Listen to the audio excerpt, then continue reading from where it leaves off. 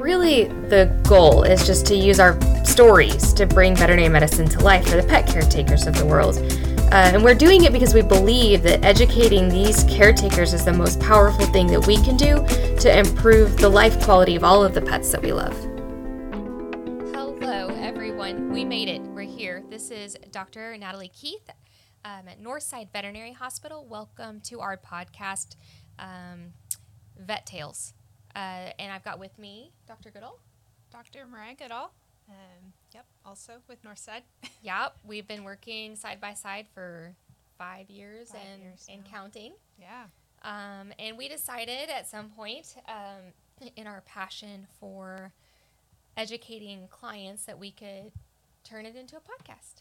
And that way we can have a wider reach, spread what we know, and hopefully answer some questions that are really common. Yeah, we originally started off just kind of doing some Facebook videos on it and then realized that, man, when we start talking about stuff, it's like a 20-minute project. We're like, wait, this is podcast length business going on here. So today, though, is our very first podcast ever. And so we decided that today's vet tale would be the tale of the beginning, how we became veterinarians and how the podcast was born. What about you, Dr. Goodall? How did your journey as a veterinarian begin? Well, when I was 3-ish, yeah. I want to say. Oh my gosh, yeah, that's a classic. I know. I wanted to be either a veterinarian or a paleontologist. Mm-hmm. Paleontology That's a tough decision to make. Those are it is. Yeah, that didn't pan out. But I did get to continue to pursue my love of animals. I do keep dinosaurs, aka chickens, at home, so that's kind of my hobby. That's true. I never really thought about your chickens being like your little baby dinosaurs. Yeah, they are. They're fun. They make dinosaur noises. Yeah, well, I'm obsessed with Jurassic Park, as you know, mm-hmm. but I don't have any chickens. I'm just too busy. Yet. I know. I should get some, but they bring up the coyotes too. Do you struggle with the coyotes? I don't. Okay. No. So anyway, so you decided at three, that I wanted to be a veterinarian, and at the time all we had were cats, and I desperately wanted a dog. And so for my 4th birthday, we got our first dog and adored her. But then we had to move up, and I wanted a horse. Oh, yeah.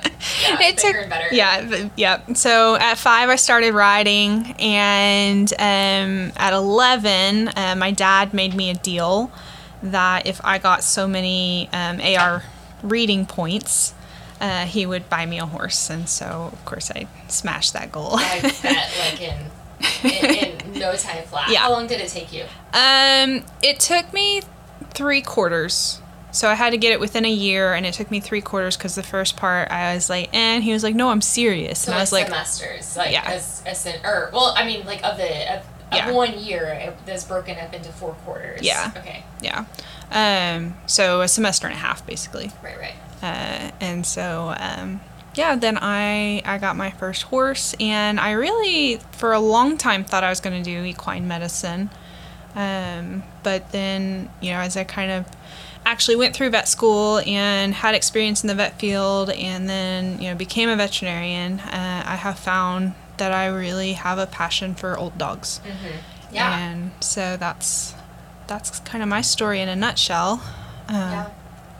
And where I am with what I pursue. Yeah. Every time you change that, I hear something different. I'm sorry. Yes. I'm just personally hoping right now that when we play this back that we can hear you well, because you're a lot farther from your microphone than me. So we'll see. I don't know. But I feel like by the end of the episode, we're gonna have this thing down pat.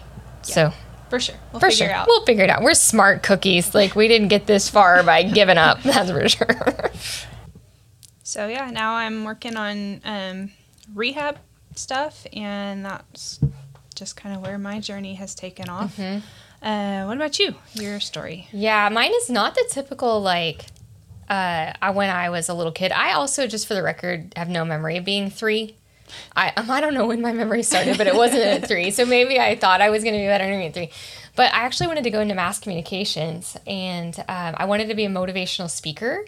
And then, like, I got to college and realized that wasn't a job you, like, apply for. I was like, oh, wait a minute. I don't know what I'm doing then. And so I got this, like, little job at this insurance company filing paperwork, and there was a lot of downtime, and I had this piece of paper that was this pro-con list, or, like a list of careers I would consider, and it was relatively lengthy. And I just went through the process of, like, eliminating them one by one. Like, I was thinking maybe I would be in the OSBI and, like, do investigation stuff. And then I realized I had to carry a gun. I was like, can't. I would die the first day. Like, I'd shoot myself or something. And so I was like, nope. So I would just check them off. And then finally I went home one day. And I told my mom, this is true. It's maybe too much, but here we go. I said, Mom, I figured out what I'm going to do. And she says, okay, honey, what are you going to do? And I said, I am going to open up a second chance home for dogs. And she says, great. That sounds fabulous. But it's not going to make any money, and it's going to cost a whole lot of money. So you better get yourself a real job. And so then I started, like, thinking, okay, well, what can I do that ties that love of animals in? Because I've always loved animals. I think I always thought you had to be, like, extremely exceptional to be a veterinarian. Mm-hmm. And my mom then tells me, I don't know if this is true either, but she's brilliant, that lady.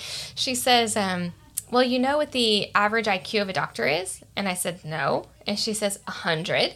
And I was like, oh, that sounds like a good number. And she goes, yeah, do you know what the average IQ of the population is? I was like, no. She goes, 100. So you can do it. That was the way she convinced me to pursue this idea of becoming a veterinarian. Mm-hmm. And once I locked in on it, it was, I was immediately working at a little clinic back home, super rural, and we did a lot of cattle. A lot of cattle, a little bit of horses, and some small animals. So I also went into vet school kind of thinking I was going to do large animal work. And then just one thing led to another, and wound up doing mostly small animals. And then I think, I while you really love the geriatrics and the rehab, I really feel myself pulled more towards internal medicine, but also just educating people. Like, that is the one thing that really fuels me, is giving people information about their pet situation, whether it's preventative or illness or accident or even just, like, behavioral stuff, anything that helps them be the pet parent they want to be. Yeah. And I think that, kind of that idea for both of us of wanting to educate people, wanting to work with people on a personal level is probably why we both stepped away from large animal. Because you don't get that as much with your producers or a lot of your horse clients. Because it's herd management, and it's not this, personal, like, what is the very best thing for this pet in this environment kind of thing. So, yeah, that's a good point. I hadn't really thought about that. Because that's one thing, when I was kind of deciding where was I going to go with this DVM that I just, acquired. Worked 4 years and spent way too much money on. It was like, what do I want to do? And I didn't want to preg check 1 million cattle and maybe never see them again, or, I only see that producer once a year. Right. Relationships are important. Well, and you had, concurrently, you were working on your health services. Tell us about that. So I have a master's in public health also. Yeah. And that was also kind of driven with this desire to help people. My focus was epidemiology, which is how disease spreads. And so understanding, how much of a disease is present in a population and what can we do about that. And so that was kind of a different branch and one that I don't know that I use a whole lot here, but it was definitely driven by this desire to make the world a better place, improve the lives of human and animals. And so, that was a crazy decision to work on your DVM and a master's at the same time. Yeah, I mean, I got mad respect for that. I can't imagine. Cannot. But, so I do have that training too, which I think has been useful throughout my career too. I mean, but that's the whole thing about knowledge, right? Like, it's all useful. Mm-hmm. You know, just even the random courses you take in college or the books you read, like every time you learn something, it just makes you a better rounded person, Mm-hmm. And understanding how the world works better. Yeah. You know? I mean, that was another reason for the podcast. Obviously, we really want to educate people about pet care, like whether it's, again, like the wellness or the illnesses or behavioral stuff. But I think another really big driver for me was wanting people to understand how veterinary medicine works. Mm-hmm. Like, what does it look like behind the scenes at a vet clinic? Like, what hurdles are we trying to jump? What factors are we working with? You know, why do things cost what they cost? Why do they take how long they take? And what does it feel like to be us? So, you know, we're walking from a really happy room to a really sad room to a really frustrating room and then back again to another, you know, puppy wellness. And it's like, you know, it's a lot to juggle in your mind and your emotions, and just kind of like giving people that behind the scenes, so we can all understand each other better. Yeah. And I hope that a lot of people get that out of this. You know, I remember being just a client and not having any veterinary experience and being like, why am I sitting here for so long? Why did you hand me this box that I now have to pay $200 for? Trifexis at Sadie's very first vet appointment. I had no idea. That's amazing.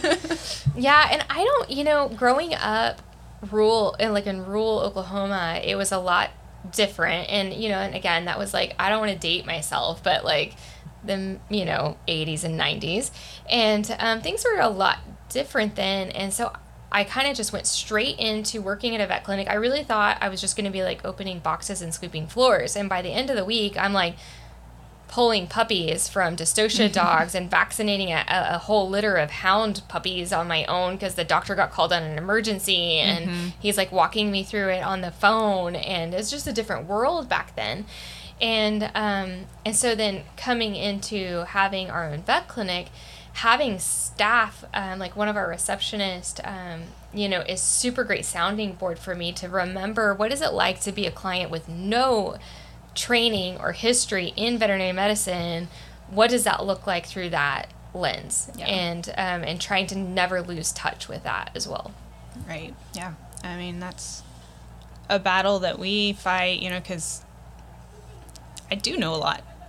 And sometimes I say words and people are like, what does that mean? Or that's a really technical term. And like in my mind, it's not, because the person I speak to most is probably Dr. Keith. Yeah, and so outside it's like, of my husband, it's like being bilingual. Yeah, and sometimes you can't remember which language you're talking. Yep. Yeah, you have to like shift it, because you don't know what other people do or don't know. You know, sometimes like in a room, you'll find out pretty quickly that someone must be like a doctor or a nurse because they're saying words back to you that you're like, there's no way that you don't have medical background. Yeah. But for the most part, it is a juggle to remember to keep that perspective of what is it like to be us and to be the client and the owner and the mom of the dog or the dad of the dog, you know, and or when you've got the kids in the room too, and trying to, you know, be aware of what their understanding is. And it's just, so the whole point really is just that the podcast is designed to bring us all into the same line of knowledge and education to the best we can, and that keep that communication going. Yeah. I mean, We'll see. Yeah, and then the whole other, I guess the I think what I hope to do is every time we're bringing you a topic, to always have our own stories to go with it, which, you know, is sort of the whole point with the Vet Tales, is the tale of the itchy dog, as, you know, one of the ones that we're hoping to do next, because who doesn't love an itchy pet? They're abundant. They are abundant. They are. So it'll be a good topic. That's really all we have for today. We just wanted y'all to get to know us and to give you the ideas behind why we're doing this, and hope that we can continue to be helpful to one another. Yeah. Introduce this new format. Indeed. Off we go. And we will see you next time.